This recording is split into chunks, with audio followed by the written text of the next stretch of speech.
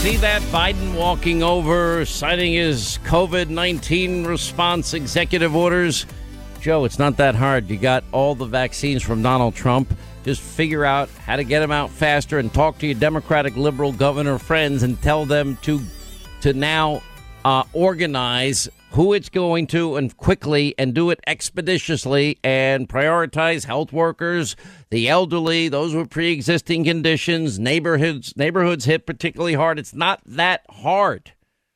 Man, before I get to a lot of issues, New York is just a mess.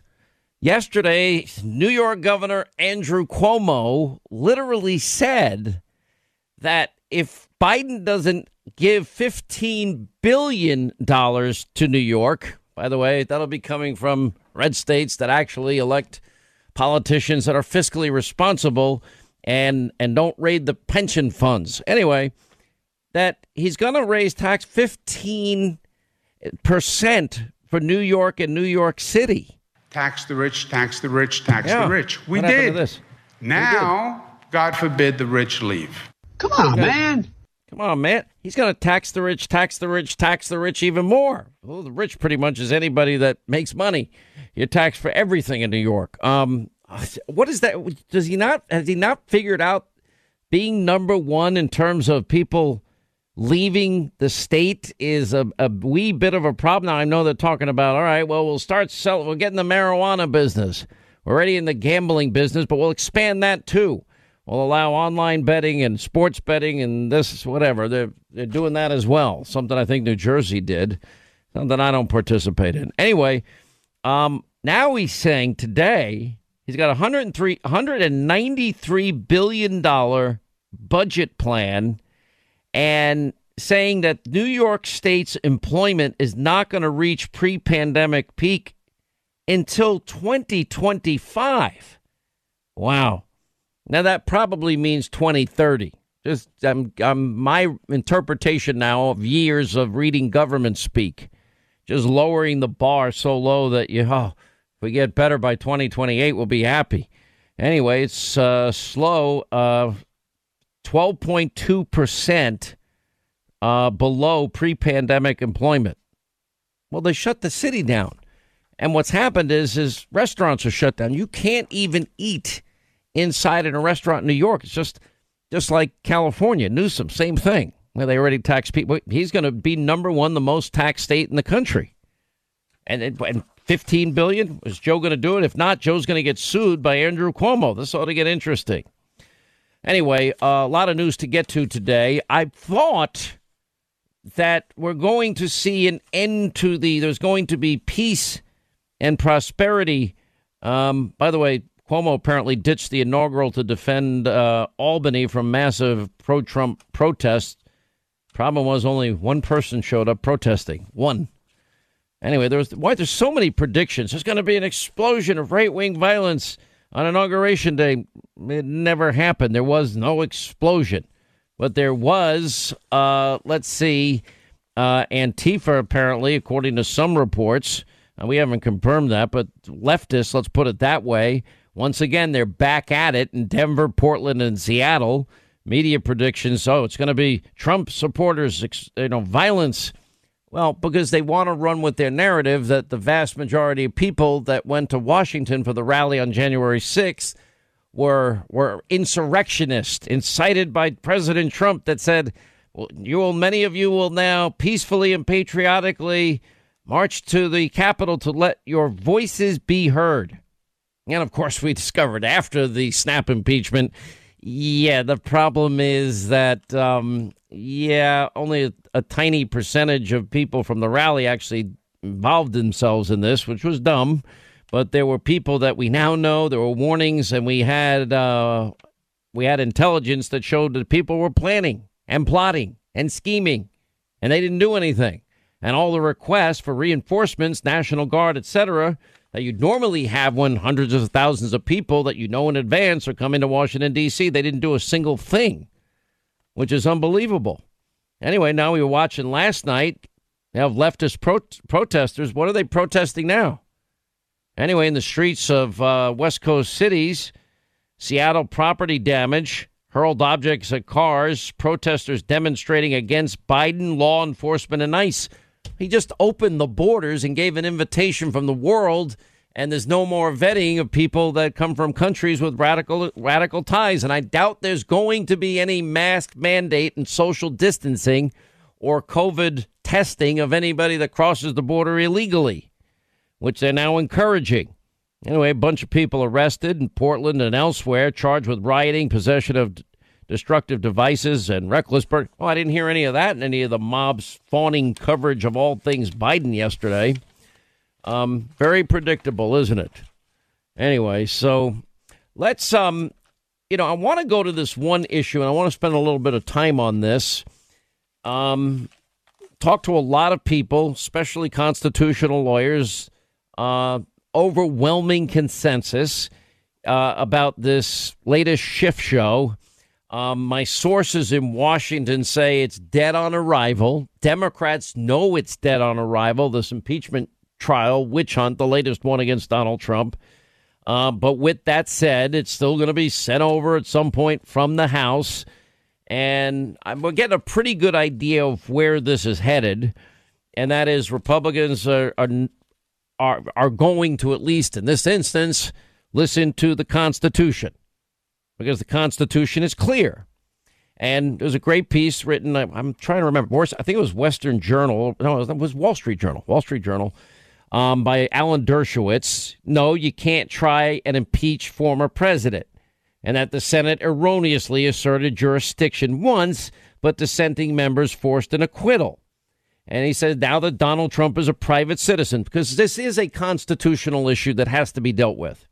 And by the way, defense number one is the Constitution. Defense number two is really, let's look at the insurrectionist language of the left, because you're not applying the same standards to all of you that never opened your mouth when Pelosi and Schumer and Kamala, Joe and the squad and others said these outrageous and reckless and dangerous things. Never opened their mouth. Donald Trump never said that.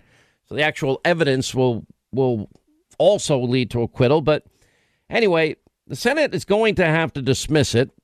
My sources on the ground saying Republicans want no part of it. They see the constitutional issues in play. They also see the logic arguments involved, the duplicity and hypocrisy of it all. And the Constitution says the president shall be removed from office on impeachment and conviction, not by the expiration of his term before the impeachment process is complete. It also mandates that judgment in cases of impeachment shall not extend further than to removal and disqualification, not or disqualification. This is key. Judgment in cases of impeachment shall not extend further to removal and disqualification, not or disqualification. In other words, it's not an option there. When the Constitution, and Dershowitz is right, Levin is right, it's his wheelhouse, all these other, former judges that have spoken out about this, the case couldn't be any more clear. If you look at our Constitution, states are allowed in impeachment. Several states allowed the impeachment of former officials. The framers could have easily included that provision. This is a historical fact. They did not. They explicitly chose to prohibit what was a practice in Great Britain of trial by legislature, accepting only impeachment, a bill of attainder, and any punitive legislative act against such a person. The courts have held, as legal precedent it's called, that the punishments prohibited by the bill of attainder clause include disqualification from holding office. Moreover, the Constitution requires the Chief Justice to preside when the President of the United States is tried. No former official has ever been convicted by the Senate. Only one has been impeached. Secretary of War William Belcamp, W. Belcamp is his name, was apparently guilty of impeachable offenses, to which he confessed, and he resigned his office hours before the House unanimously impeached him. This was going back to 1876. The Senate voted in favor of a procedural motion affirming its jurisdiction to try the impeachment. But 24 senators who believed he was guilty voted to acquit because jurisdictional grounds. And a close vote nearly a century and a half ago doesn't establish any binding precedent anyway. Anyway, so the more compelling precedent, if you're looking for it, I know this is a little in the weeds, but you're going to hear it, is when the effort or the House's decision not to impeach Richard Nixon after he left office in 1974 to avoid what was certain impeachment and conviction at the time. There was not a movement to continue the process. And beyond the Constitution, strong policy, historical reasons, an incoming administration should not seek recriminations against their predecessors. I thought Mr. Unity, Joe Biden, would probably step up by now. Apparently they can follow their constitutional duty and we can, turn America into a socialist hellhole all at once. Anyway, America's lived more in accordance with Lincoln's message to the soon-to-be-defeated Confederacy, quote, with malice toward none, with charity for all, with firmness in the right, as God gives us to see the right, let us strive to finish the work we are in to bind up the nation's wounds. Apparently, Mr. Unity, it was all talk. No action is coming. He'll support this latest shift show. But the problem is now Democrats they're getting scared. And Republicans are even more scared because you got a lot of Republican senators, more than Democrats, up in 2 years for the U.S. Senate. So it's very clear how this is going to go. If you're interested, I'll give you a quick synopsis. It's going to be argued on the constitutional merits, on the double standards. The rhetoric of the left is going to be brought up at this trial. And yes, they can sit there and watch that evidence introduced. And the country might actually get a different taste of what they're hearing on fake news media. Anyway, the president, they'll file the articles. They'll send them over to the Senate. The president's team will respond. They'll convene a court. Probably a motion to dismiss would be my guess. And the longest this thing would go on, I imagine, would be a week. And then they acquit and it's over. It's going to be that simple. I think most people will actually vote to dismiss. It could be out on that basis as well. In other words, a motion to dismiss. Is that high enough? Shouldn't you set the bar higher enough, basically where the U.S. is right now? When I announced it, you all said it's not possible. Come on, give me a break, man. It's a good start. Oh, we got our first, come on, give me a break, man, in the Oval Office. Man, this is... I don't think he even knows he does it. That's my guess. Mr. Unity. By the way, let me make one other point on this. Federal investigators now are discovering, and our sources confirm they're discovering, that the insurrection, the mob, and the media, and Democrats' favorite new word, was in fact fully planned out. A lot of this was planned. Now, did some people that had been part of the rally allow themselves to get caught up in it? Yep, they did. That was pretty dumb.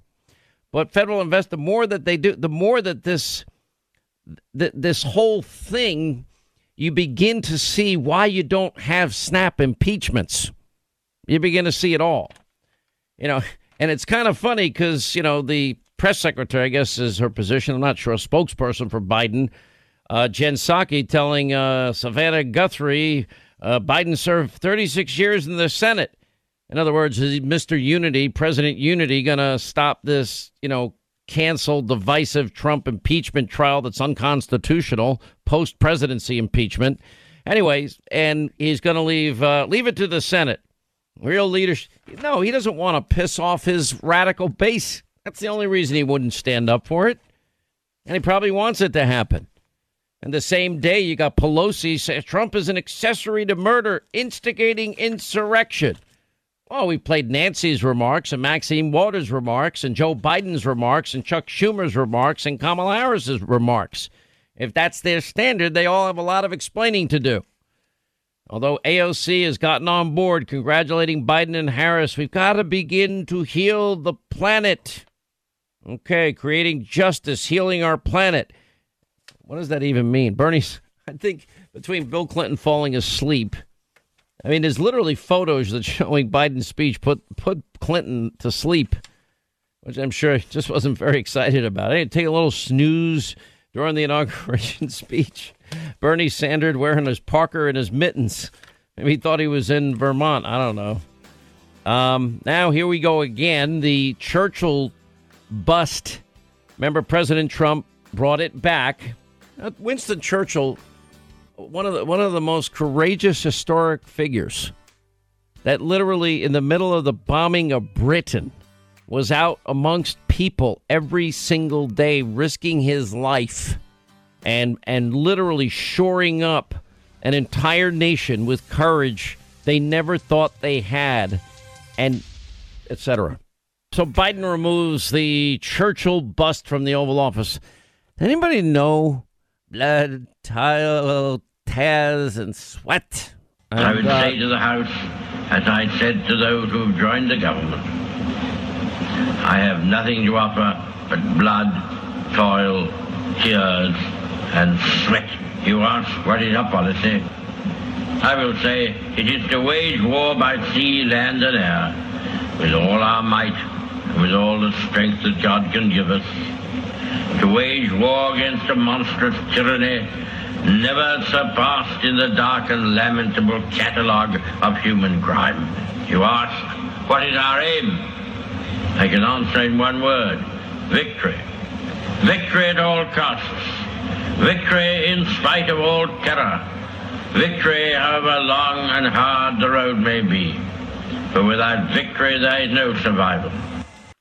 Without victory there is no survival. Now, he didn't just speak words, because as the Nazis were bombing Great Britain, he went out pretty much daily among the people of Britain and summoned the strength and the courage and the might of a nation to fight back against evil and tyranny in his time. It's a war my father spent 4 years in the Pacific in. I know a lot about it.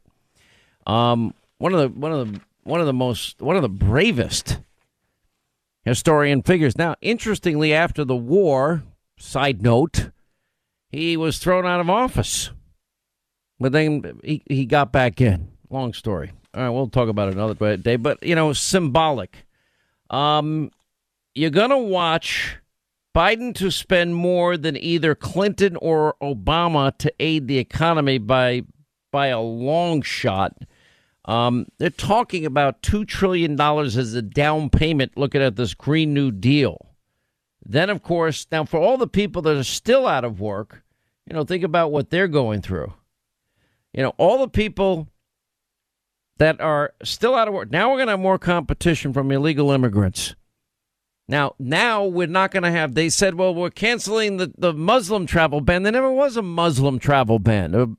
There was a travel ban from countries that had associations with people of known terrorist groups. Plenty of Muslim countries not included in that list.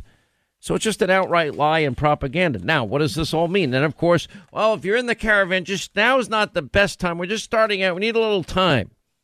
And then, of course, a path to amnesty, open borders, not building any more border wall, and Biden's new mandate that be nice to others or I will fire you on the spot. Okay. There's going to be a 100-day pause on deportations, limitations on ICE, et cetera, et cetera. Now, one of the worst things I read, haven't spent a lot of time talking about it, is, and this is very interesting. I think it was John McLaughlin, Linda, correct me if I'm wrong, that said, I think the Jewish American vote for Donald Trump only went up about a point in this last election. Never been a president that has been more pro-religious freedom than Donald Trump ever in history. Never been a president that has been more supportive of the state of Israel than Donald Trump, recognizing Golan Heights and Gaza, etc., West Bank as Israeli territory, moving the embassy from Tel Aviv to Jerusalem, something so many other past presidents had promised but never, in fact, followed through on. I mean, day one, the new Biden administration signaling, back to the bad old relationship days of the Obama administration, and a shift in policy towards Israel, and literally right after he's sworn into office On that list of first things to do, changing the name of the U.S. ambassador to Israel's Twitter account to state the official Twitter account of the U.S. ambassador to Israel, the West Bank, and Gaza. Now, the change in title, as the Washington Free Beacon reported, that is a pretty significant shift in policy. In that case, considering the history of the Biden-Obama administration, it means something. The U.S. has for decades, they never took a position, a policy position on West Bank, Gaza. The only person to do that was Donald Trump, maintaining that the Israelis, the Palestinians, they've got to decide in negotiations how the areas will be split up. By the way, Benjamin Netanyahu saw this coming and acted early before Biden was ever sworn in. Anyway, the change does mark a significant shift, and the incoming administration's move does signal it's going to elevate the new ambassador's, the next ambassador's role to include conducting direct diplomacy with Palestinian leaders, including the Gaza Strip, et cetera, et cetera. Rick Scott responded, Senator of Florida, the Biden administration title change for the U.S. ambassador to Israel shows Democrats' hostility towards Israel. And then the question is, if it's only 26 or 27% of the electorate in the country, in the Jewish American community that votes for Donald Trump, why? I mean, okay, you voted for a guy who's, as vice president, his administration was more hostile to Israel than anyone in our lifetime. By the way, former HHS Secretary Alex Azar rightly pointing out that if Biden actually made good on his pledge to deliver 100 million COVID shots in 100 days, well, that's actually less than half the vaccinations that the Trump administration already had on target to deliver. Azar said it earlier this week. And he said that 900,000 vaccinations a day were already being administered, and the number increasing every week. And we'll have distributed 250 million doses of vaccine in the next 100 days. So, I mean, why don't we just stick to that plan then and make sure that these governors do their job when they get. I mean, I can't believe there's one story about, I guess somebody was in a pharmacy and asked people, do you guys want to get the vaccine? Otherwise, I'm going to have to throw it out after midnight. Sure. And they went and they got it. Well, why don't we have people online and people prepared and some type of, they've known this is coming now for a long time. This just in, the Parler judge refused to make Amazon resume hosting the website. Okay, there's got to be an antitrust issue in here somewhere. That's my guess. I'll tell you one thing, and there are companies out there that are now laying off people that work in the energy sector. One of the things that always drew me to the energy sector, number one, we had the lowest gas prices ever. We're now energy independent. We weren't importing a drop of oil in November from the Middle East, not a drop. And, now we're going to end the Keystone XL pipeline, and then going to go after the rest of the energy and gas and oil industry and the coal industry. Well, it's incalculable the damage that's going to be done to the economy and the wreckage of human lives here. Because imagine if your family was part of the Keystone XL pipeline and Joe Biden now on day one, we're going to stop that today. Well, what do you think happens next? Everybody that's been working on it, again, which is for the benefit of the American people, the free flow of oil at market prices, no longer dependent on other nations that hate our guts like Russia, countries in the Middle East, etc. And more importantly, we have hundreds of thousands, if not millions, of high-paying career jobs that are going to be lost. And what are these people supposed to do now? In a day and age where unemployment's never been higher because Democratic governors aren't as smart as guys like Ron DeSantis down in Florida. So now your fellow Americans, maybe they had a good career track job paying them $100,000 a year. Even truck drivers, we're making, you get trained to drive the truck. They give you a place to live while you're being trained. And then all the overtime you can have, they're making $100,000 a year. That's a pretty good career job with a career track if you want to pursue other avenues in the future. Anyway, so they suspended oil and gas leasing and permitting on federal lands on top of everything else, evaluating the legal implications. That means it's all going away. That accounts to close to 25% of our nation's crude oil output, meaning they're a big contributor to our oil supply. A good piece in Reuters about this. Oil and gas industry, trade groups, American Petroleum Institute, Western Energy Alliance, they're all issuing statements condemning it. With this move, they're leading us now towards more reliance on foreign energy from countries with lower environmental standards and risk to hundreds of thousands of jobs and billions in government revenue. Great move, Joe. By the way, we told you so. We tried to warn the country. We tried our best. We knew this would happen. None of it's good for the country. This back to this talk of a political party. Now that it seems, and I'm keeping my eye on it, trust me, very closely.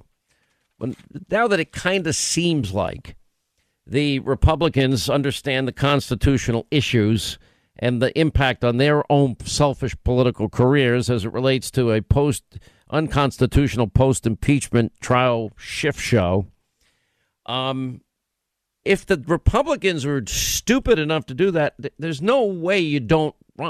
I really believe Rand Paul's right that you don't fracture the Republican Party forever. There are people already that have been talking about one name. There was one report of a Patriot Party. I don't know. I'd like a Freedom Party. I like freedom. A Constitution Party.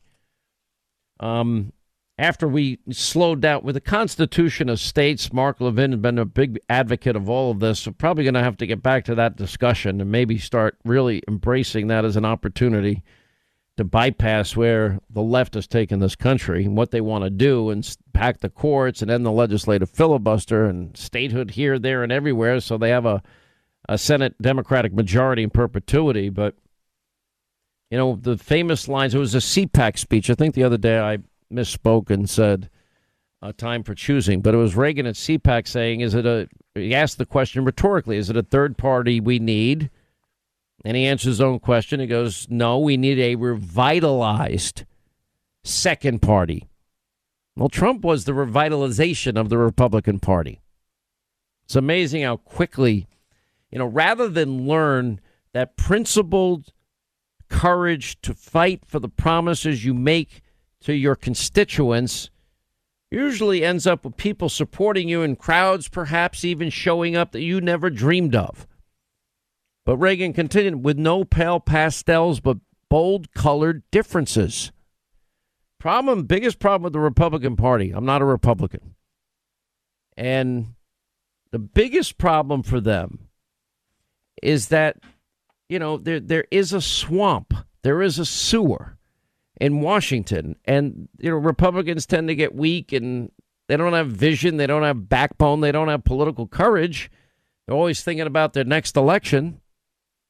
And rather than just go and fulfill the promises the honor you were given by your constituents to serve them, they all seem to, whatever party they're from, just get entrenched into the bureaucracy, and they like being called senator and congressman or congresswoman or governor or whatever it happens to be. But if they do it, if they ever were to go ahead stupidly on this unconstitutional post-impeachment shift show, witch hunt, latest hoax, that's where it's going to end up. Amazing. Investigators keep saying, this more and more evidence showing that this was planned. Unbelievable. Hunter Biden and his associates and family members were connected to Chinese nationals and Chinese companies linked with the Communist Party and the People's Liberation Army. This includes the CEFC China Energy Company Limited and also that company's subsidiaries. Records show that a company linked to the communist regime sent Hunter Biden law firm millions of dollars. China is going to eat our lunch? Come on, man. They can't even figure out how to deal with the fact that they have this great division between the China Sea and the mountains in the east, in the west. they can't figure out how they're going to deal with the corruption that exists within the system. I mean, they're not bad folks, but guess what? They're not competition for us. A more prosperous China will mean more demand for American-made goods and services and more jobs back home in the United States of America. So our desire for your prosperity is not born out of some nobility. It is in our self-interest that China continue to prosper. When I've spent a lot of time with President Xi, even he acknowledges that the growth and progress in China has been a direct relationship of the stability that has been encouraged by U.S. presence. We're not trying to contain China. We're not trying to slow down Chinese growth. The growth of China is overwhelmingly in our interest. We've recognized that the United States-China relations generate global economic benefit, not just to both our countries, but global benefit. Last year, our trade with China supported over 500,000 jobs here in the United States. There was a debate here in the United States, and quite frankly, throughout most of the West, as whether a rising China was in the interest of the United States and the wider world. As a young member of the Foreign Relations Committee, I wrote and I said, and I believe then what I believe now, that a rising China is a positive development, not only for China, but for America and the world writ large. I guess I want to ask you, do you think that this is going to, in fact, be a major issue? And are you vulnerable on this issue at all because of your son's business dealings in China? No, I don't believe so at all. My son's business dealings were not anything with everybody that he's talking about, not even remotely. All right, there it is. Yes, Joe Biden's many moments of praising China. So tonight on Hannity, the guy that owns the laptop repair shop that actually patriotically turned over the information to the FBI after reaching out to Hunter Biden again and again and again and again and again to come and take the laptop, which they didn't take. They have since asked that it be returned a little late. That kind of makes it more authentic. Oh, they didn't say it's not true or any of those things. Then it gets into the whole big tech cancel culture, misinformation flow of the mob because they protected Joe Biden and wouldn't allow the contents that implicated Joe Biden himself and contradict the statement that he didn't know about Zero Experience Hunter's many business dealings, including with China and Ukraine and Russia and Kazakhstan. Anyway, Peter Schweizer, he's the one that got it all this started back in January of 2018. He joins us now. Secret Empires was the best-selling book at the time. And now this is coming front and center. Where do you think it goes? It's a great question, Sean, and I'm looking forward to the interview tonight. I think that's going to be very enlightening. I think we are going to continue to see the Bidens do what they've done. Look, I mean, Joe Biden has said that he is not going to, there's not going to be any illegitimate foreign deals involving his family. But on the other hand, he's never said and denies that the Ukraine dealings and the China dealings were illegitimate. So I think we can expect them to keep doing what they're doing. We know that Hunter has this equity stake in a Chinese company, and there are these other entanglements. So that's going to continue. And I think what we're going to see from the Biden administration is, talk about we need to, maintain some of Trump's policies of being tough on China. But Sean, I've been following politics in Washington a long time, as you have, and what I've learned is that talk is cheap. And the real question is, are they going to back that up with policy? And the answer, I think, is a definite no. They know that a lot of people are watching them because of the commercial ties the family has with Beijing, and they're going to say some of the right things. But in terms of policies, it's going to be a very, very positive development for Beijing because this administration is not going to be tough with them the way that we need to be. Well, I mean, it's like, okay, what, the family foreign financial syndicate continues? Is that where we're now headed? I mean, I see Hunter there. Now, the thing is I'm just wondering, you've been briefed on the contents of the laptop. We're going to hopefully know more by tonight. with the laptop repair shop owner joining us. We've heard from Bob Alinsky, who's on with Tucker. You've spoken with him yourself. You've independently corroborated the emails that implicate Joe Biden in that family business, something he denied having any knowledge about.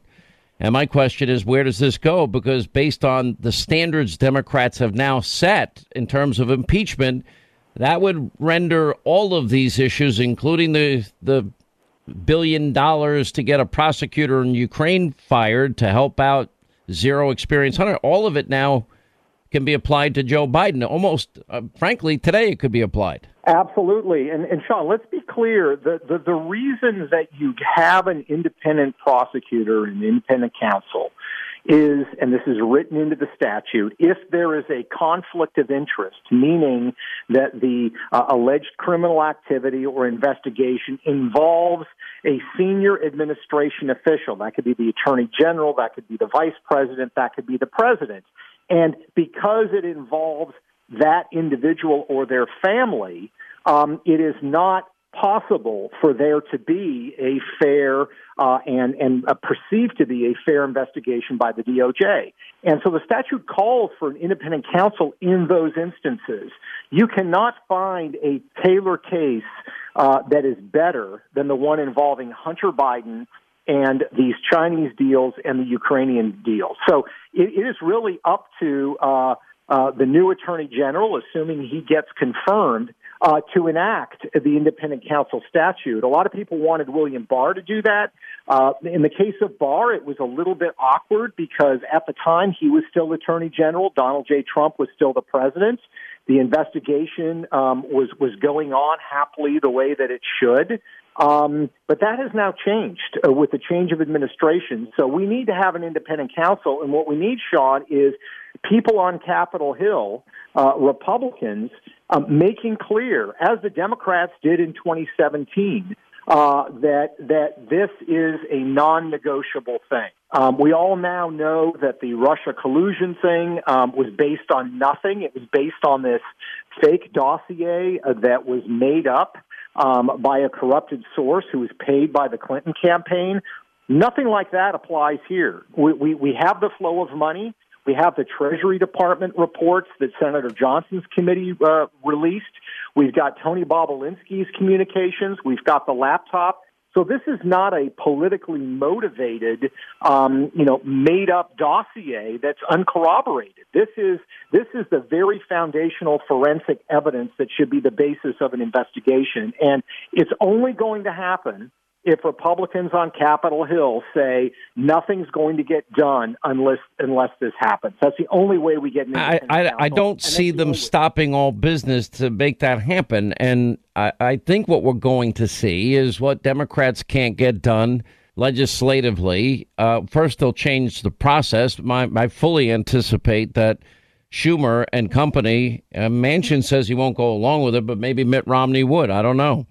In this divided political environment we have, but they probably want to eliminate the legislative filibuster.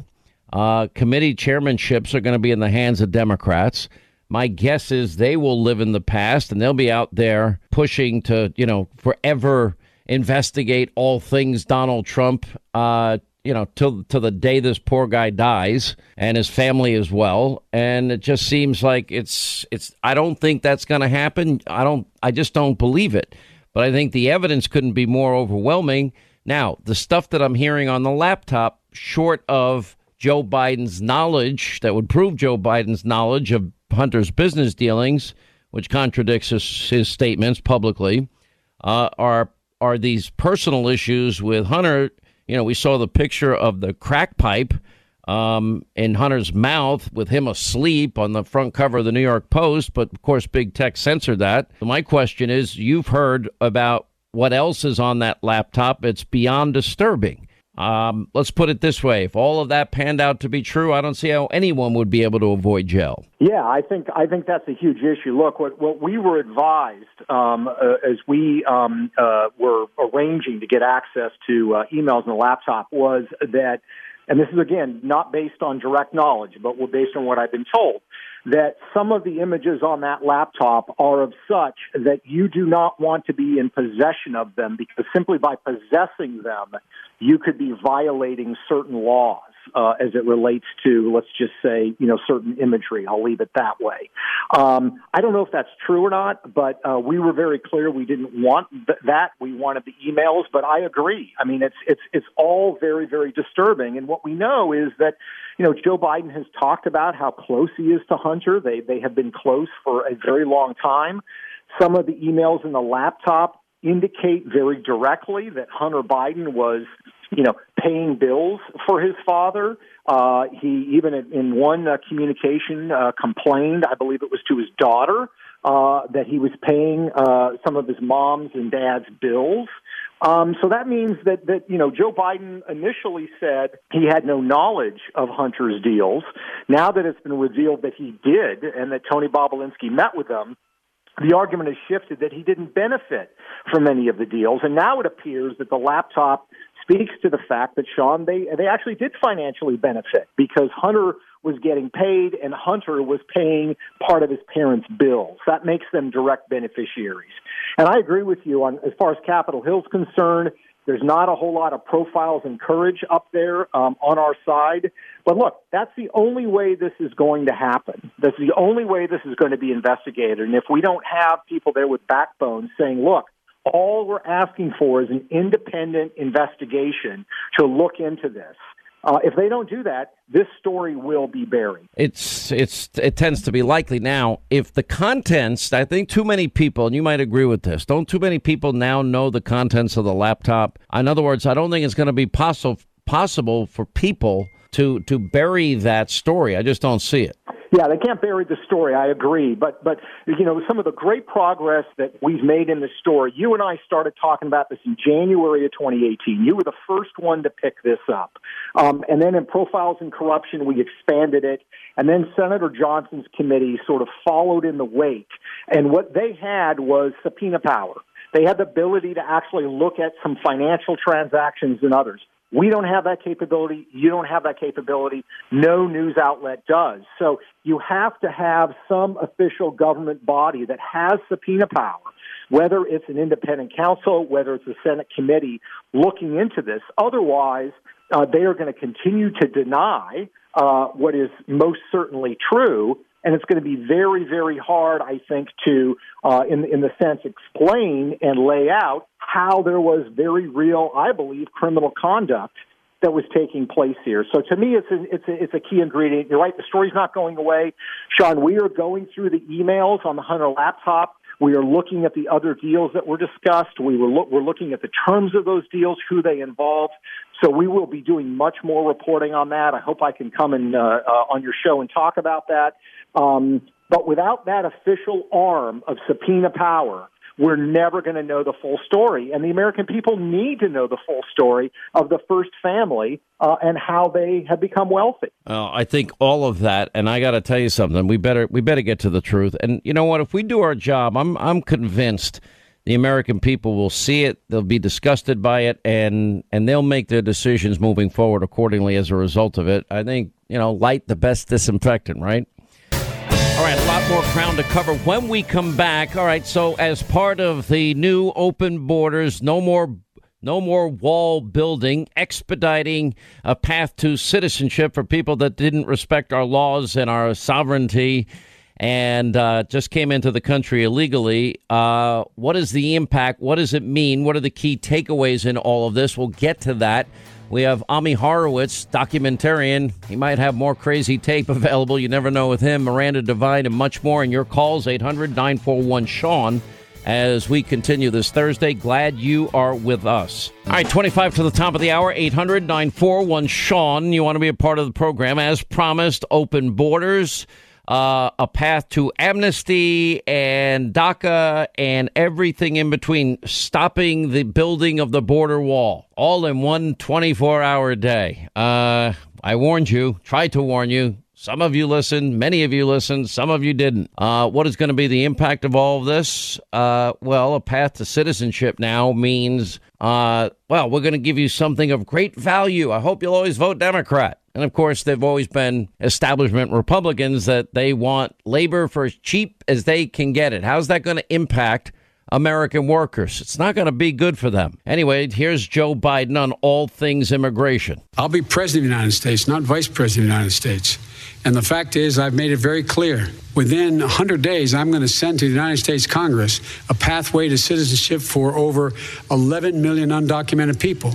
And all of those so-called dreamers, those DACA kids, they're going to be immediately certified again to be able to stay in this country and put on a path to citizenship. I'm going to, from day one, we're going to have I'm going to send to the United States Congress an immigration plan to provide a pathway for legalization for 11 million undocumented people. On day one, I'm going to send immigration legislation reform to the Congress to provide a roadmap to citizenship for 11 million undocumented immigrants and so much that make up so much of our communities and make us so strong. Should someone who is here without documents, and that is his only offense, should that person be deported? That person should not be the focus of deportation. We should fundamentally change the way we deal with them. How exactly would you detain immigrants, if at all, in a Biden administration? The way we did when we reformed the system with the DACA, I would not retain them behind bars. Just like I've argued all along, any woman who crosses the border or is here and being beaten by her husband, but she's an undocumented, she cannot be deported because she reports. There are certain things you cannot deport an undocumented alien for, an undocumented person for, and that would be one of them. What exact changes would you bring to ICE as an agency? I would hold ICE agents accountable if, in fact, they stepped over my executive orders, which is no arrest of anyone outside of their school. So how do you change the culture? You change the culture by saying you're going to get fired.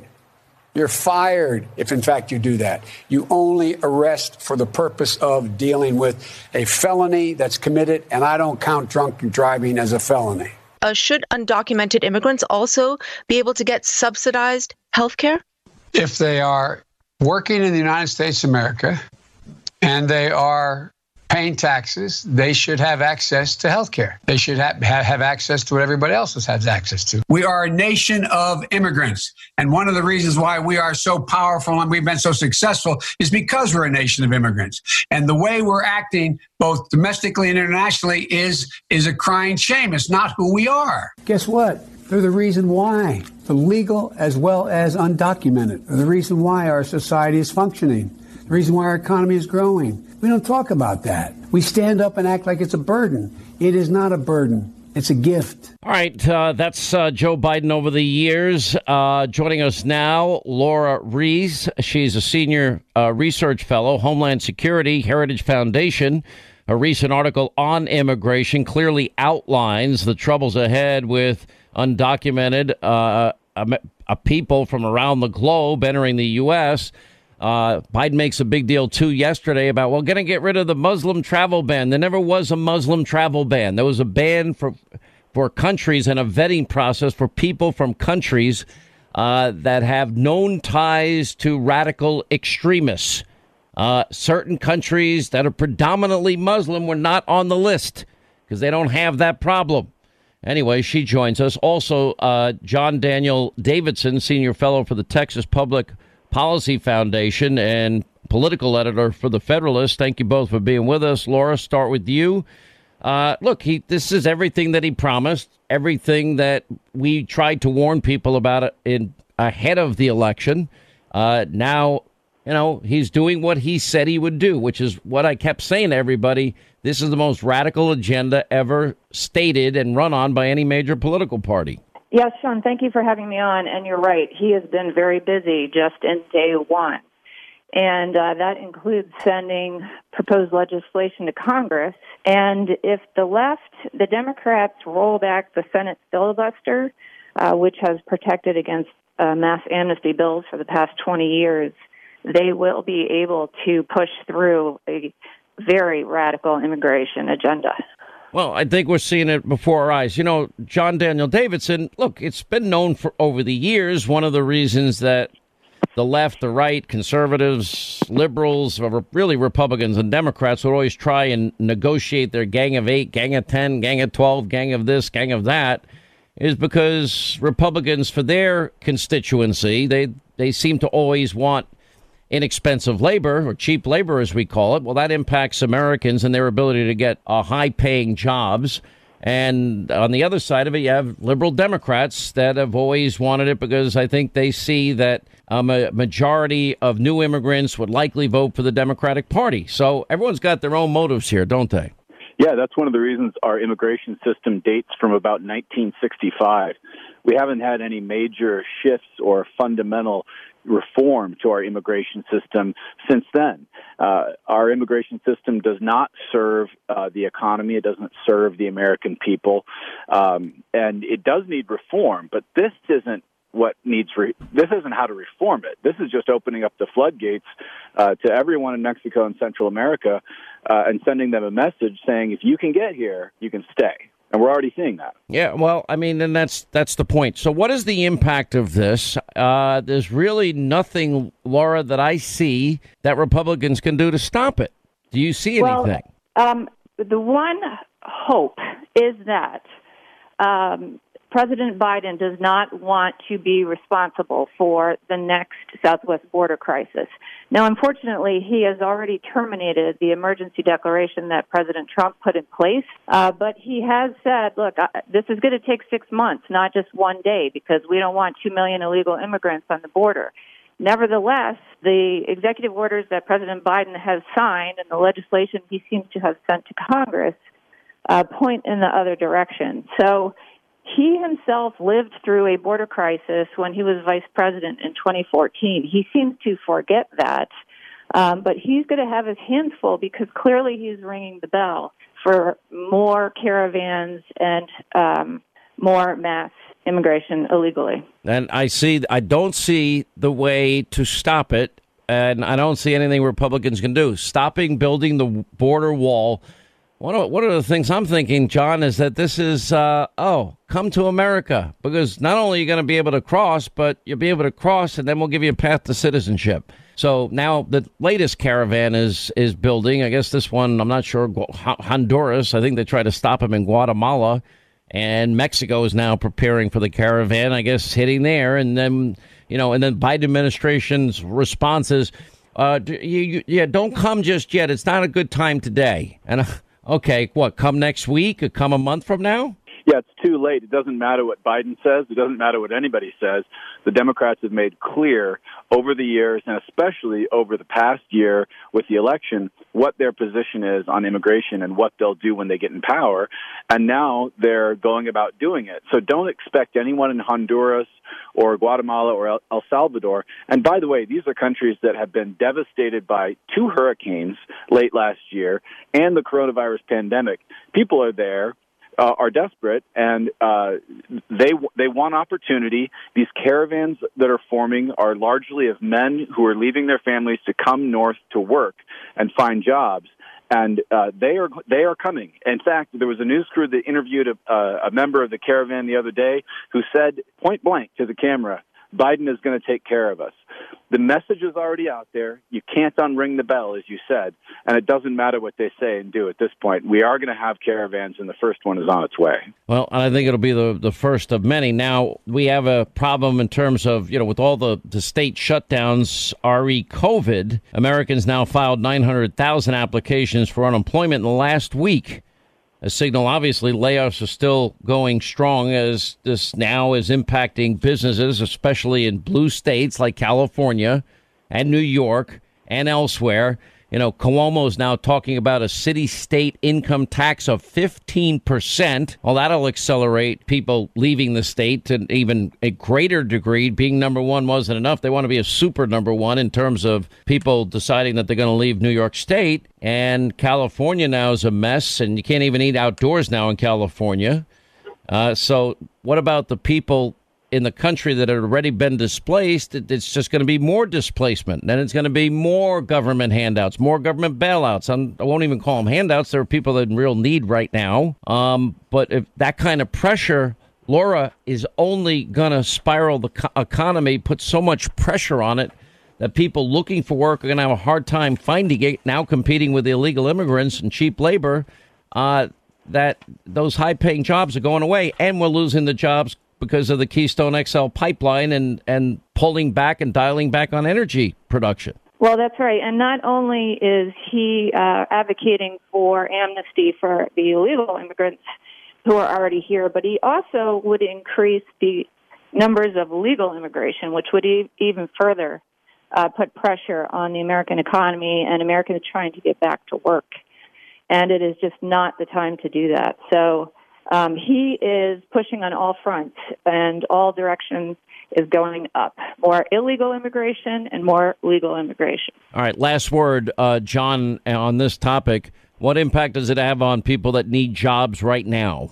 Well, I think a lot of people will take any job they can get right now, especially if they're allowed to work. So, as was just mentioned, this is the wrong time to do this.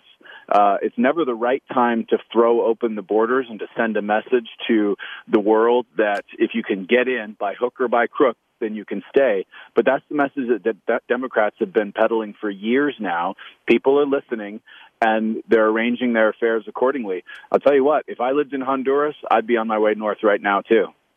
Honestly, I would, too. You basically got an open invitation. All right, John, Daniel Davidson, thank you. Laura Reese, thank you as well. 800-941-SEAN, our number. You want to be a part of the program, we'll get to your calls. Let's hit our busy phones here. Many of you patients, let's say hi from Scott, Arizona. Scott, hi, how are you? Glad you called.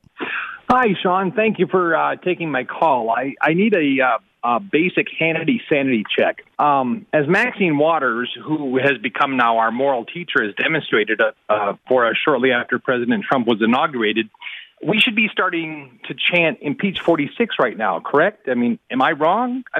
Well, if we're going to apply the same standards they did with Ukraine, Joe would have already, been impeached as of yesterday. If we use their standards, and I'm not even calling for it, the mob isn't going to let it happen. Republicans don't have the power to let it happen. And you know what? We have serious problems at this point. It's just they wasted 4 years of this country's time with rancor and bitterness and hatred, and they don't even see it. So if you're saying take a page, impeach 46, I don't think so. I think there are going to be significant areas that we'll point out of glaring hypocrisy, and everything they said that they would apply, every standard they'd apply to Trump, they're not going to apply to Biden. I can assure you that. Well, thank you, Sean. I wanted that sanity check because I was thinking of getting a wig, trying to look like her, and just start to go out on the side of the street and say impeach 46. Listen, it's sort of like the violent rhetoric of the left that we've been playing. I'm telling you, that's not who we are. It's just not. We're not the anarchists. We respect law enforcement. We believe in law and order. We believe in our Constitution, and nobody needs to go there. The 99% at the rally were not insurrectionists. You're going to peacefully, patriotically march to the Capitol so your voices will be heard. What the president said. We can play Kamala, Joe, Maxine, Nancy, Chuck, and pretty much every Democrat. And they would be, if you take their words as given, sounds like they're inciting violence, insurrection. Will those standards ever be applied to them? No, because that's the environment we live. The media mob, if we treated Joe Biden the way they treated Trump, with lies, conspiracy theories, one hoax after another, we could cause I don't have that ability to be them. They think we're them, but we're not. They have a caricature that they paint of us that is inaccurate. So you going to be okay, Scott? Let not your heart be troubled. Yes, I'm going to be fine. I just, from a sarcasm perspective, I just wanted to put that out there so the liberals didn't think I was inciting violence and that I could be impeached and never run for president. Listen, anybody that if you find yourself at a protest, at a rally, and you see craziness unfolding, get the hell out of there. I don't want to be associated with crazy people. It's not who we are, and that's the 99% of us. We believe, in the legislative process, hopefully the Constitution works. The legislative branch, the judicial branch, hopefully will work. We'll see. All right, 800-941-SEAN, toll-free number, News Roundup, Information Overload Hour next. Hey, right here for our final News Roundup and Information Overload. All right, news roundup, information overload hour, Sean Hannity Show. Last night we played a montage. You know, the Biden, it's so unremarkable, so easily forgotten, will be forgotten, probably is already forgotten, except for the repetition of unity, you know, by Biden. Meanwhile, we can go ahead with impeachment. You know, and Nancy Pelosi's comments and his comments and Schumer's comments and Kamala's comments. Well, we're going to ignore all liberal Democrats and the rage that they have expressed over these last 4 years. But we're going to talk about unity. All right, well, let's intersperse unity talk of Biden with his fellow liberal Democrats, socialist Democrats. To restore the soul and secure the future of America requires so much more than words. It requires the most elusive of all things in a democracy, unity. This is a bunch of scumbags. That's what they are. Those are very strong words, organized around making money. My whole soul is in this, bringing America together, uniting our people, uniting our nation. You cannot be civil with a political party that wants to destroy what you stand for, what you care about. With unity, we can do great things, important things. The president is a racist and he is a demagogue.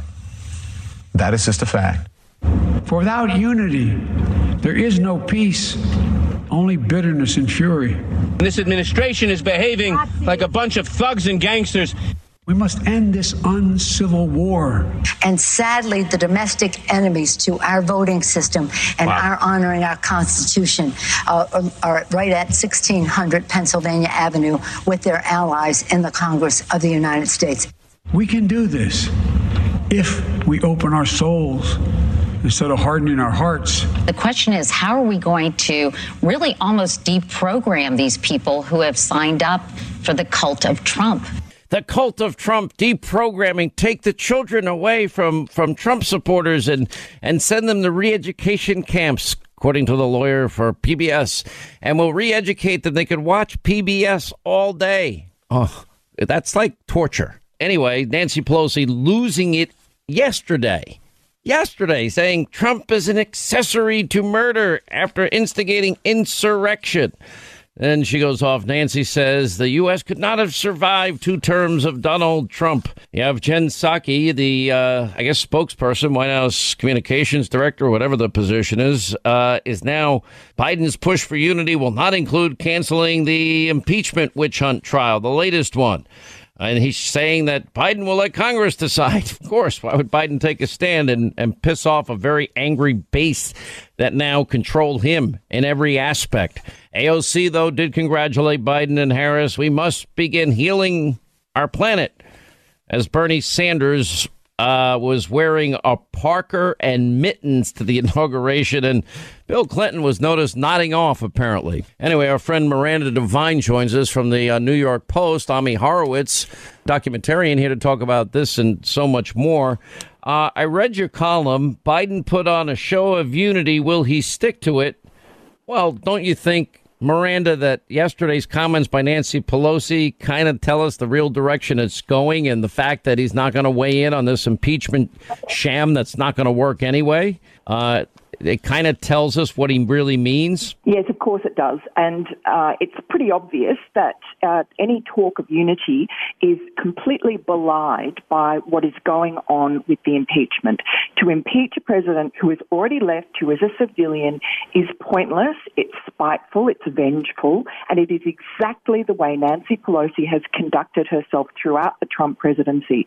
She is the most destructive force in this country, and I think we can lay at her feet every problem that we have had in terms of divisiveness, including the Capitol riot, which she has capitalized on in the most egregious way, calling in all this overkill of National Guards to send a message to the world about just how dangerous the Trump movement is, the nationalist populist movement. It's theater, and that's all it's about, and that is exactly why she's pursuing this impeachment. And Joe Biden is showing himself to be completely spineless and two-faced, that he doesn't say a word against it. You know, you wrote in your column, which I thought was extraordinarily well written, Biden's inauguration speech sounded as if it had been written by a good angel on one shoulder and a bad angel on the other. The good angel calling for unity and truth, all things a battered nation long to hear. The bad angel said the precise opposite, whipping up hatred for the mythical new boogeyman of white supremacy and domestic terrorism. Yes, well, it's all very well for him to call for unity, but then he talks about how he's going to crush supposed white supremacism, political extremism, domestic terrorism. We know that is code for Trump supporters. You have to define what you're talking about. There is a tiny minority of Americans who would believe in white supremacy or would be Klansmen. That's poisonous. Republicans abhor that. Conservatives abhor that. That is not the biggest problem this country faces. Obviously, it's the pandemic. Obviously, it's the economic crisis. But Joe Biden is putting, white supremacy, this bogeyman of the left, which is just a weapon to beat over the head and malign dissenters. And I think his speech yesterday, if you cherry pick it, you can take out nice bits like unity, which we all agree with, but unfortunately it is countered by the opposite. And I think it's exactly the way that he conducted his campaign, where he would say two contrary things at the same time. He was for defunding the police and he was against defunding the police. He's trying to speak out both sides of his mouth, or really his speechwriters are doing it for him. Pretty well written and great observations, Ami Horowitz. Now, look, we had you on. You hit the streets of New York. You have other videos where you've exposed about what's going on in college campuses, liberal cities around the country. You throw yourself into any massive controversy, sometimes at great personal risk. And okay, let's talk about what you see and what you hear as you go out on the streets all over the world, even asking people what they think. Well, I think, to go back to this whole white supremacist comment that Biden said in his, I think it's worth repeating because, like I said, what exactly is a white supremacist? If you ask me as a Jew, what am I more fearful of? The hard right, the extreme right, the KKK and the white supremacists, or the hard left? Well, I'm telling you, what keeps me up at night is the hard left. And in that entire speech, he did not mention once the anarchists, the leftists, the BLM radicals who are burning down our country for 6 months. And forget 6 months. Well, hang on. They were in Portland and Seattle again yesterday. Yes. Not one word about that. Do you remember the days where they said dissent was patriotic? Do you remember that? That was like last week. Now dissent will probably put you in jail at some point, okay? We're talking about the left is censorious. They always have been. They always will be, because they can't win in the battlefield of ideas because they're wrong. So they have to use violence and thuggery and force in order to keep people like me and Miranda and yourself down and quiet. They won't win. So if you ask me where I'm afraid of, what I'm afraid of the hard left, no question about it. The hard right, the white supremacists like he's talking, these people number in the thousands, maybe 10,000 people. You have several million people on the hard left who are either burning down our cities or cheering the people burning down our cities. And not 1 second was given to that. So if you're talking, if that's unity, if you consider that unity, balderdash. That's not unity. And Miranda, you do make a great point, and that is everybody condemns white supremacy and domestic terrorism and what happened, and every conservative I know condemns that and what happened at the Capitol.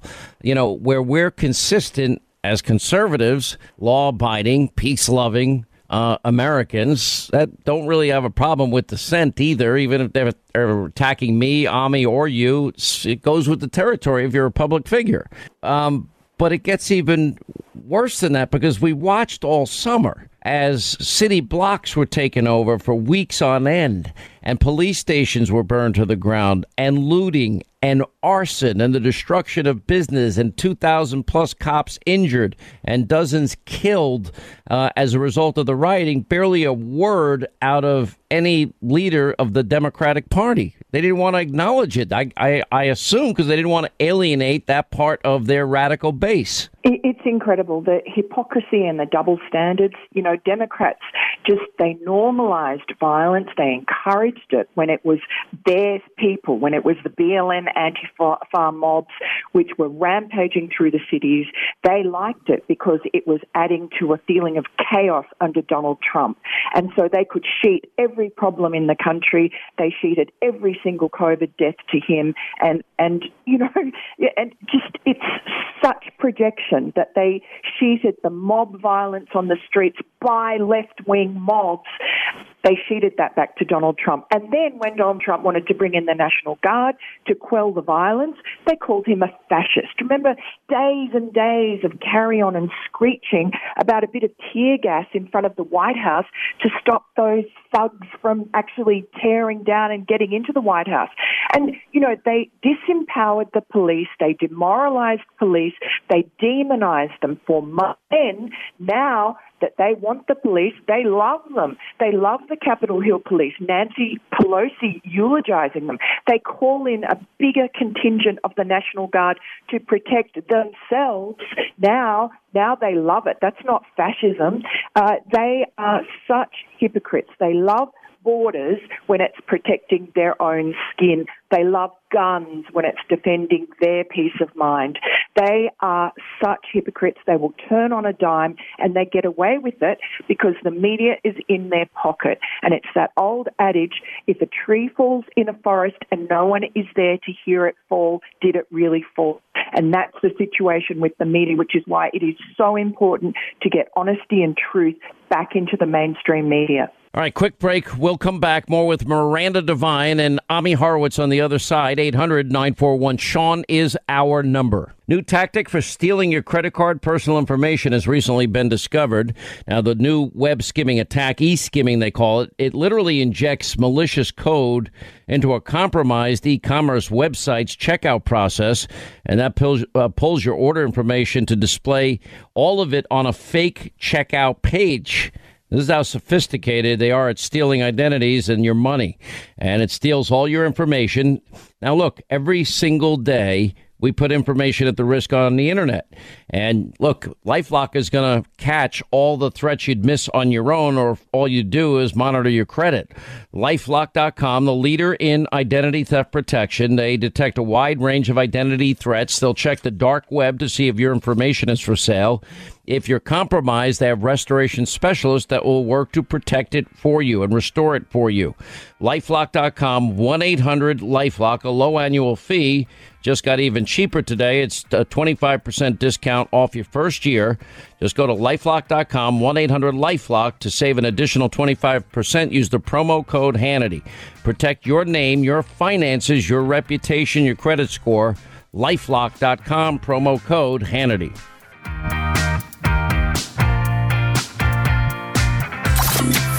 America listens to Sean Hannity. And he's on right now.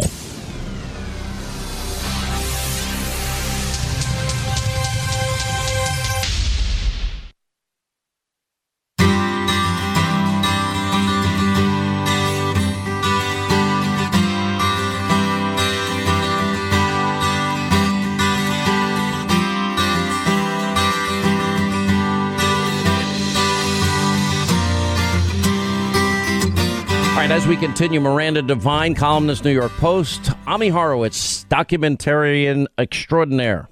Why do you say, Ami? Now, it's interesting because you put yourself in the middle of any shift show, wherever it happens to be around the world. And, you know, you've been in the middle of the rioting. You went among the migrants at different points and, you know, put yourself in danger. At different points, you've been confronted. You've had some hostile moments in your career because you throw yourself into these environments. And what was the worst for you? I mean, the worst moment for me? Yeah. Look, I got to say, I like I as you're fond of saying, I spent time on the raft with the refugees going from Turkey to Greece, and I got to say, the place I felt most uncomfortable, the place I felt most in danger was when I was in the middle of those riots in Minneapolis and in Portland and in Seattle and in Kenosha. That's where in America. Right in the United, and I remember I was beaten up by guys in Sweden by Islamic radicals. But I got to tell you, it's so sad, sickening, and sad for me to say. But the place I felt most uncomfortable, the place where I felt my life was most in danger, was in these great American cities that were burning up by these anarchist BLM radical leftists, and these guys would have no problem whatsoever taking my life. They knew exactly who I was when I was in their midst asking those questions. And by the way, the only time I felt good about wearing a mask was when I was masked up talking to these people outside, because otherwise, who knows what would have happened. But again, it goes back to my original point, is that in America, in the U.S., you can be put in a situation where you are in absolute physical danger as American cities are burning to the ground, yet the left will not say a word about it. In fact, they will, encourage it and make excuses for it. Oh, it's a couple of people. Oh, it's no big deal, right? But then of course, when we have what happened at the Capitol, they use that as their ramming board in order to push through these censorious agendas that they have. These censorious agendas they want to push through to make sure that people like us can't speak up. So yeah, it's sad, it's sickening, and this is happening in our country in front of our eyes, guys. Remember, if you teach that the U.S. is garbage, then they have no fidelity to our founding ideals. That's why I released a video last week where I went to Yale, hidden camera, and I asked students on the Yale campus, should we repeal the Constitution of the United States? 65% of every Yale student who stopped said that we should. It's a racist, disgusting, despicable document. And that's because they want to take away, they don't want anybody that ever worked for Trump to be hired. And Harvard wants to take back degrees that people earned and that they have because you don't think the right way. Add that big tech problem to it as well, and a corrupt media mob. I mean, we have a real information crisis, Ami Horowitz.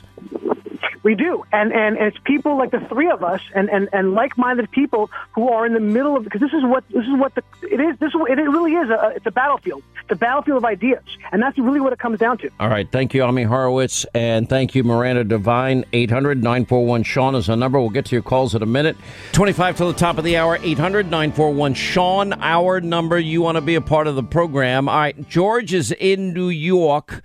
And George, your governor, Andrew Cuomo, is proposed he's promised Joe Biden a lawsuit if he gets anything less than $15 billion from the federal government.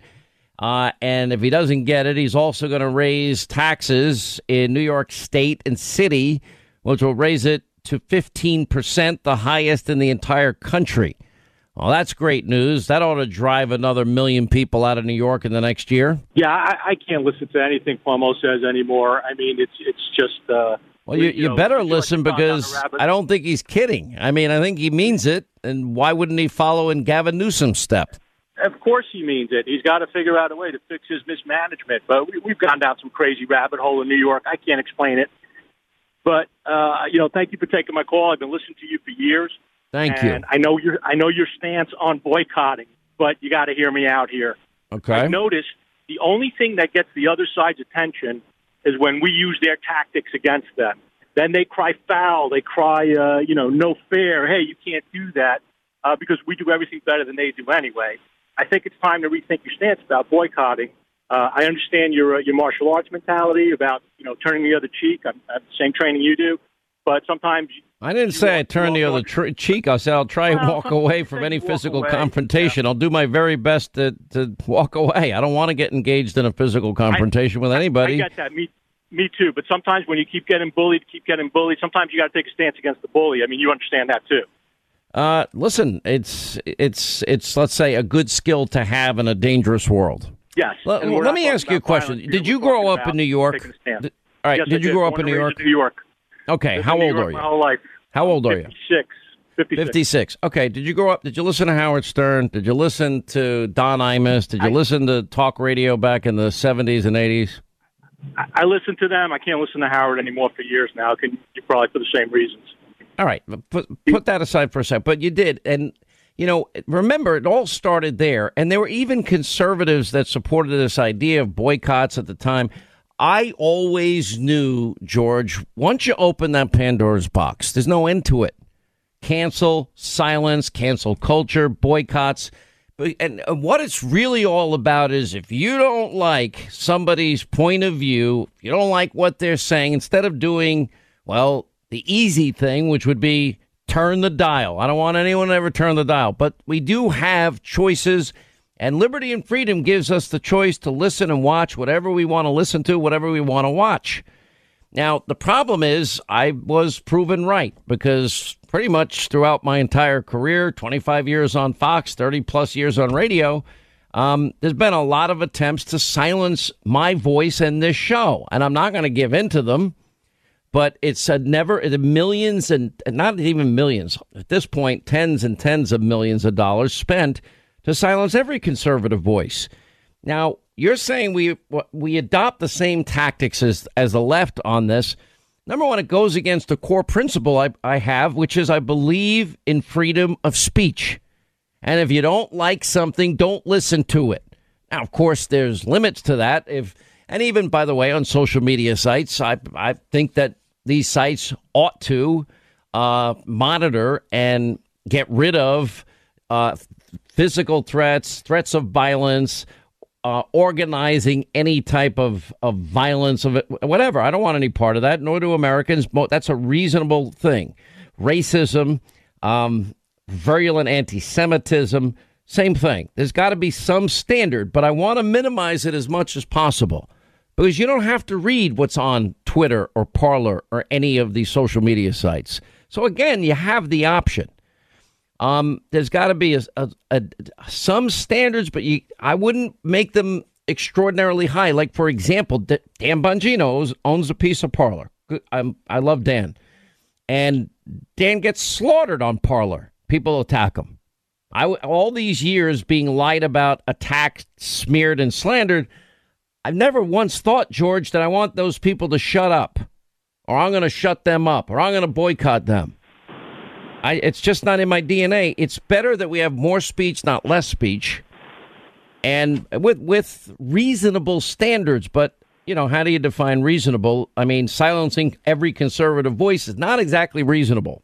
I get it, but do you feel we're gaining ground or do you feel we're losing ground? Oh, we're getting crushed. I mean, big tech wouldn't even let across the bow. Maybe we do a limited boycott just to show them, how where we stand. Pick one target for 3 months, 6 months, 12 months. Listen, I'll never forget during one of these boycott attempts against me, unbeknownst to me, all of a sudden, people that support me in this show on their own, they started destroying their Keurig machines.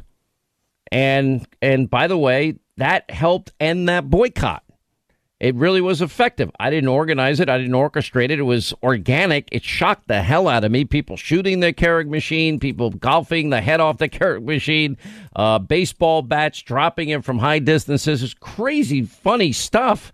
And ultimately, it really did help stop that effort to silence me, because that's what it is. And in the end, what I did is we created a pathway, and I hope we got to everybody that deserved it. Linda, how many Keurig coffee machines did I end up buying out of my own pocket? 2,000. Okay, and did they ever, by the way, give me a discount? Yeah, they gave you like a group discount. Oh, they did? Okay. Yeah, they were nice. Because I was thankful, to be honest, George, and those can be pretty expensive items for people. So I said, you know what? Let me say thank you. I get it. I love what you're doing, but we got to think about it. Across the bow, and I'm running out of ideas. Nah, look, I'm just giving you my reasons. I know you maybe thought you could convince me. I understand you. Yeah. I hear you. All right, we're going to be better with more speech, not less. We will. I promise you. And it's ultimately they want to silence conservatives. Look what they did in the campaign. Look at how the Hunter Biden laptop story. I have the repair shop owner on Hannity tonight. I mean, it's unbelievable the times we're living in. Look what they did to Parler. Look what they're doing, big tech organizing silencing, shutting down, canceling. It's sad. It's remarkably sad. And the left is not pro freedom of speech. You know, they always say they have a monopoly of compassion for minorities, et cetera, et cetera. They don't. Their policies are negatively impacting prominently neighborhoods that are prominently minority neighborhoods. Donald Trump's policies, we set record low unemployment levels. They've screwed up every Democratic run city and state. They've screwed up the schools. They can't keep law and order. There's no peace, for people to even leave their house some days. It's terrible. Now, Obamacare, more government promises that failed. And it's unbelievable. Scott, Florida. What's up, Scott? A lot of people headed down your way. I hear real estate prices are skyrocketing. Yeah, they're going up, Sean. Thank you for taking my call.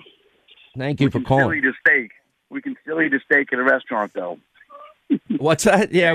By the way, in Florida, look at California versus Florida, DeSantis versus Newsom.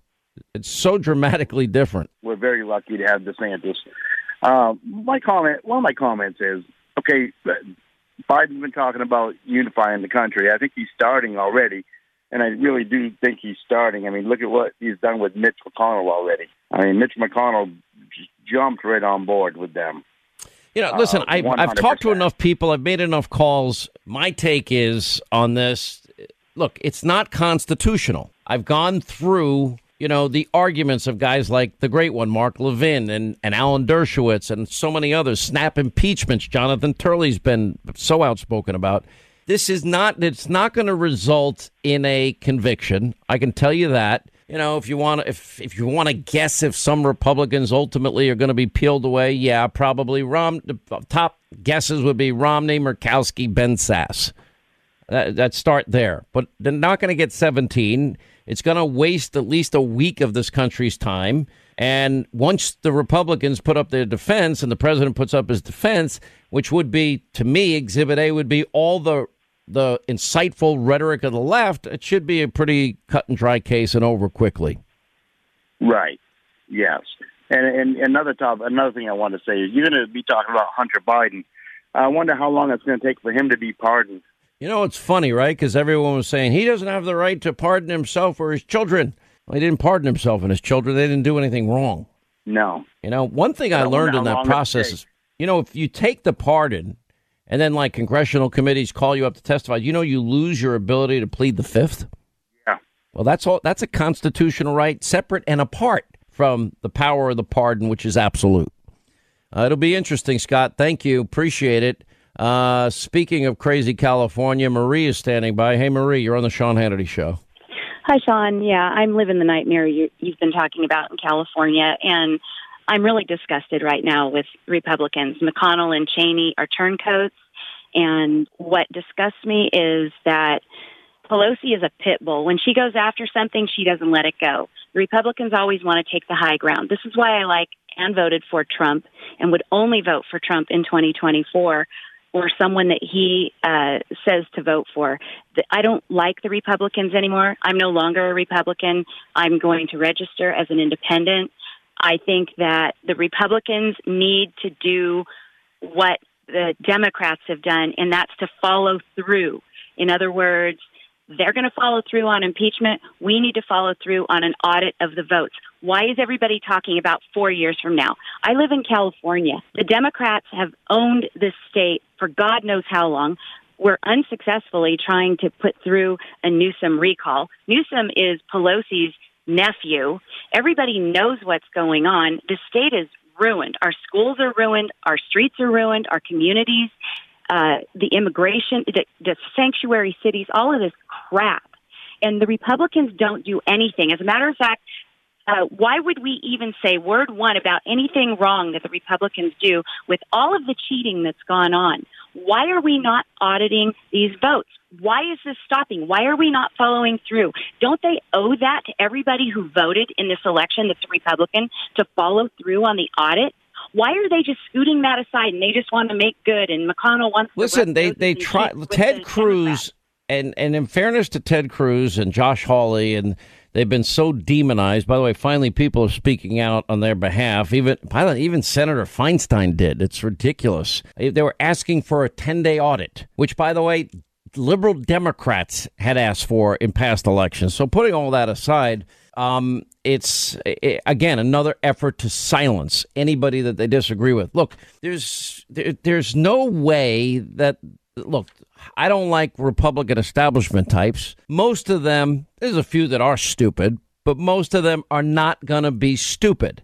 And in other words, they're going to look at their own self-preservation and own self-interest in this, and that will cause them to follow the Constitution because it's unconstitutional to impeach a former president. He's not in office. And we've laid out that case over and over again, and it's going to be a fairly quick trial, and there will be an acquittal at the end of it. And then their attempt to permanently cancel Donald Trump and take away any hope he would have to run in the future, should he so desire, that threat's going to be removed. It'll be done in a few weeks, is my prediction.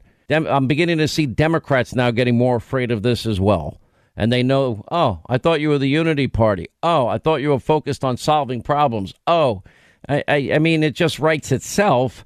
And there are many Senate Republicans up in 2 years. They're not going to want a primary from somebody that supports Donald Trump. So I think they understand some have overplayed their hand, even with their rhetoric. And you watch, it's going to slow down.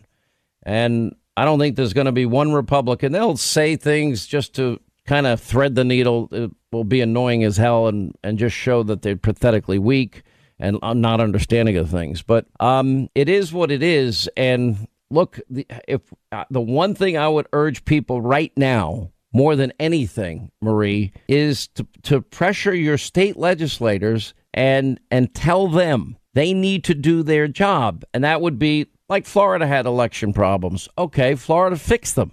2016. Ron DeSantis solved the problem. And we can have faith and confidence in the integrity of elections moving forward. But don't try to do it 2 years from now. You better start on this now because it takes time. And then there'll probably be legal challenges all along the way, just like had happened in Georgia. You got to anticipate, that's where their heads are at. All right, 800-941-SEAN is our number. Thank you for the call. Appreciate it. All right, Hannity tonight, 9 Eastern, Fox News. The owner of that computer repair shop where Hunter Biden's laptop was found will join us. This is going to get very interesting here. Newt Gingrich, Lindsey Graham, Dan Bongino, Dave Rubin. We'll have the latest out of Seattle and Portland, and as more chaos, violence erupts in those cities. News you won't hear from the mob, 9 Eastern. Set your DVR, Hannity Fox. Thanks for being with us. We'll see you back here tomorrow after tonight.